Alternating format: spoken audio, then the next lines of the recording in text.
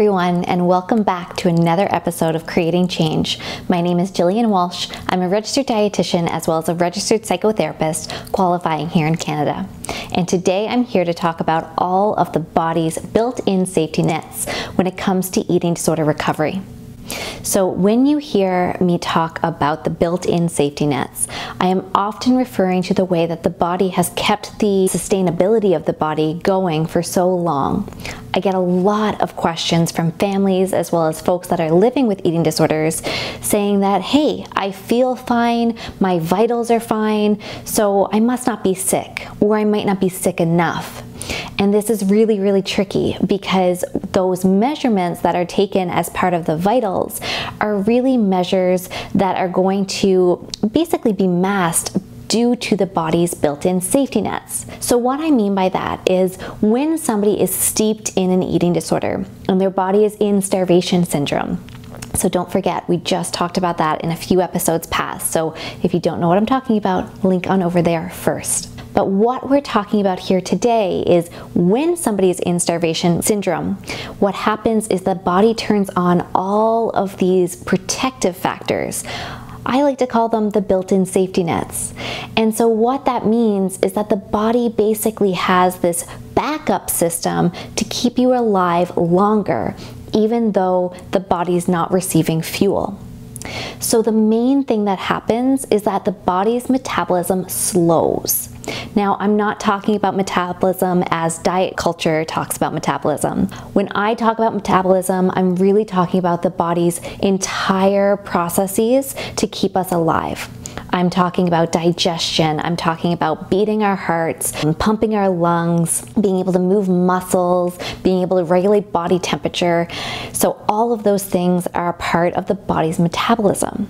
So when the body's built-in safety nets kick in, what happens is that the body's temperature reduces or decreases. So it goes down. And the reason it does that is because the body has to slow metabolism in order to stay alive longer. This is why a lot of my clients complain about feeling cold, especially in their hands and their feet. So what happens is that the body's blood or the circulation starts to pool around our vital organs, which is all contained in our trunk, as well as our head for the brain.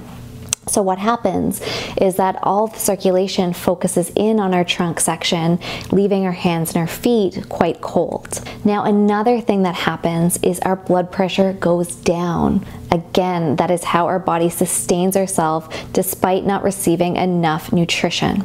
Another thing is the heart slows. So when you talk about vitals, the heart rate decreases. Now, the other thing that we hear a lot of is blood sugars. So again, when we're talking about the digestive system, when things slow, the absorption of glucose into our bloodstream also slows, which means that our blood sugar levels may also decrease. Now, if we're talking about slow digestion, then of course that might look like constipation as well. The entire digestive process will slow, which means that the transit time becomes much, much longer. And of course, the stool will be harder because the body wants to suck out every last nutrient before passing through the waste into the toilet. And then finally, this one is not necessarily common, but I've definitely seen it before.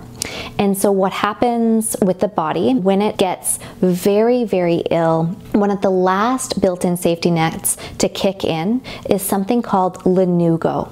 And what that is a thin layer of hair all over the body. Sometimes it actually looks like fur. And the reason for that is it's the body's way to try and regulate body temperature, avoid hypothermia by basically creating this level of hair to just keep the body a little bit more isolated than it would be without. All right, folks, so those are all of the body's built-in safety nets that we are here to talk about. So to recap, really what we're talking about is how the body slows down metabolism in order to sustain life longer. This is in response to starvation syndrome.